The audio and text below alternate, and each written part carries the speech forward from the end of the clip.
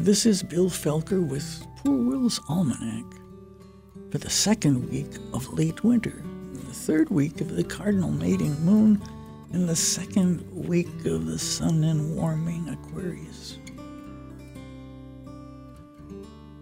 Escaping the end of the Groundhog Day thaw, I drive south into spring and then summer, arriving at the semi-tropical habitat near Sarasota, Florida. With no sign of Midwestern winter, I settle down in the sun, and well, I look over my Ohio Daybook and I see how all the notes from the time of year that this is reach southward, and they look forward.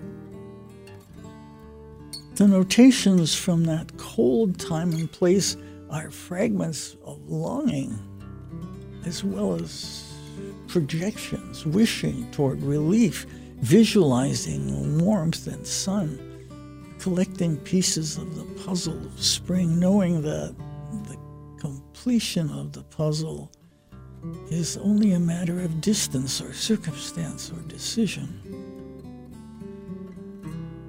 I realized that the details of January, such as cardinal song or the sight of bluebirds or the gathering of geese or the appearance of snowdrop tips pushing through the mulch, and they are all almost desperate constructs, toying with promises and signs, the fulfillment of which already exists only a few hundred miles away from my place in the north.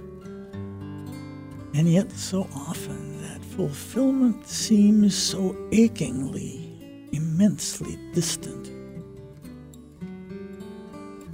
But having escaped now, I indulge in magnolias with pink flowers, in yellow jessamine along the road, in red quinces, in rosy-petaled camellias, in scarlet azalea, orange lilies, pastel crepe myrtles, a yellow and black tiger swallowtail butterfly, even a monarch.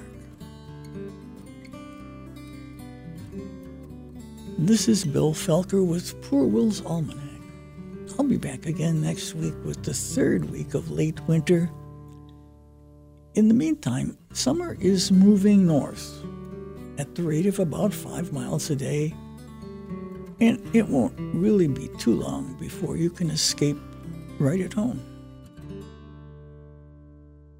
Bill Felker contributes to newspapers nationwide, including the Yellow Springs News. Bill resides in Yellow Springs. Poor Will's Almanac is also available as a podcast at wyso.org. Poor Will's Almanac is presented by Five Rivers Metro Parks, fostering physical and mental health through outdoor activities.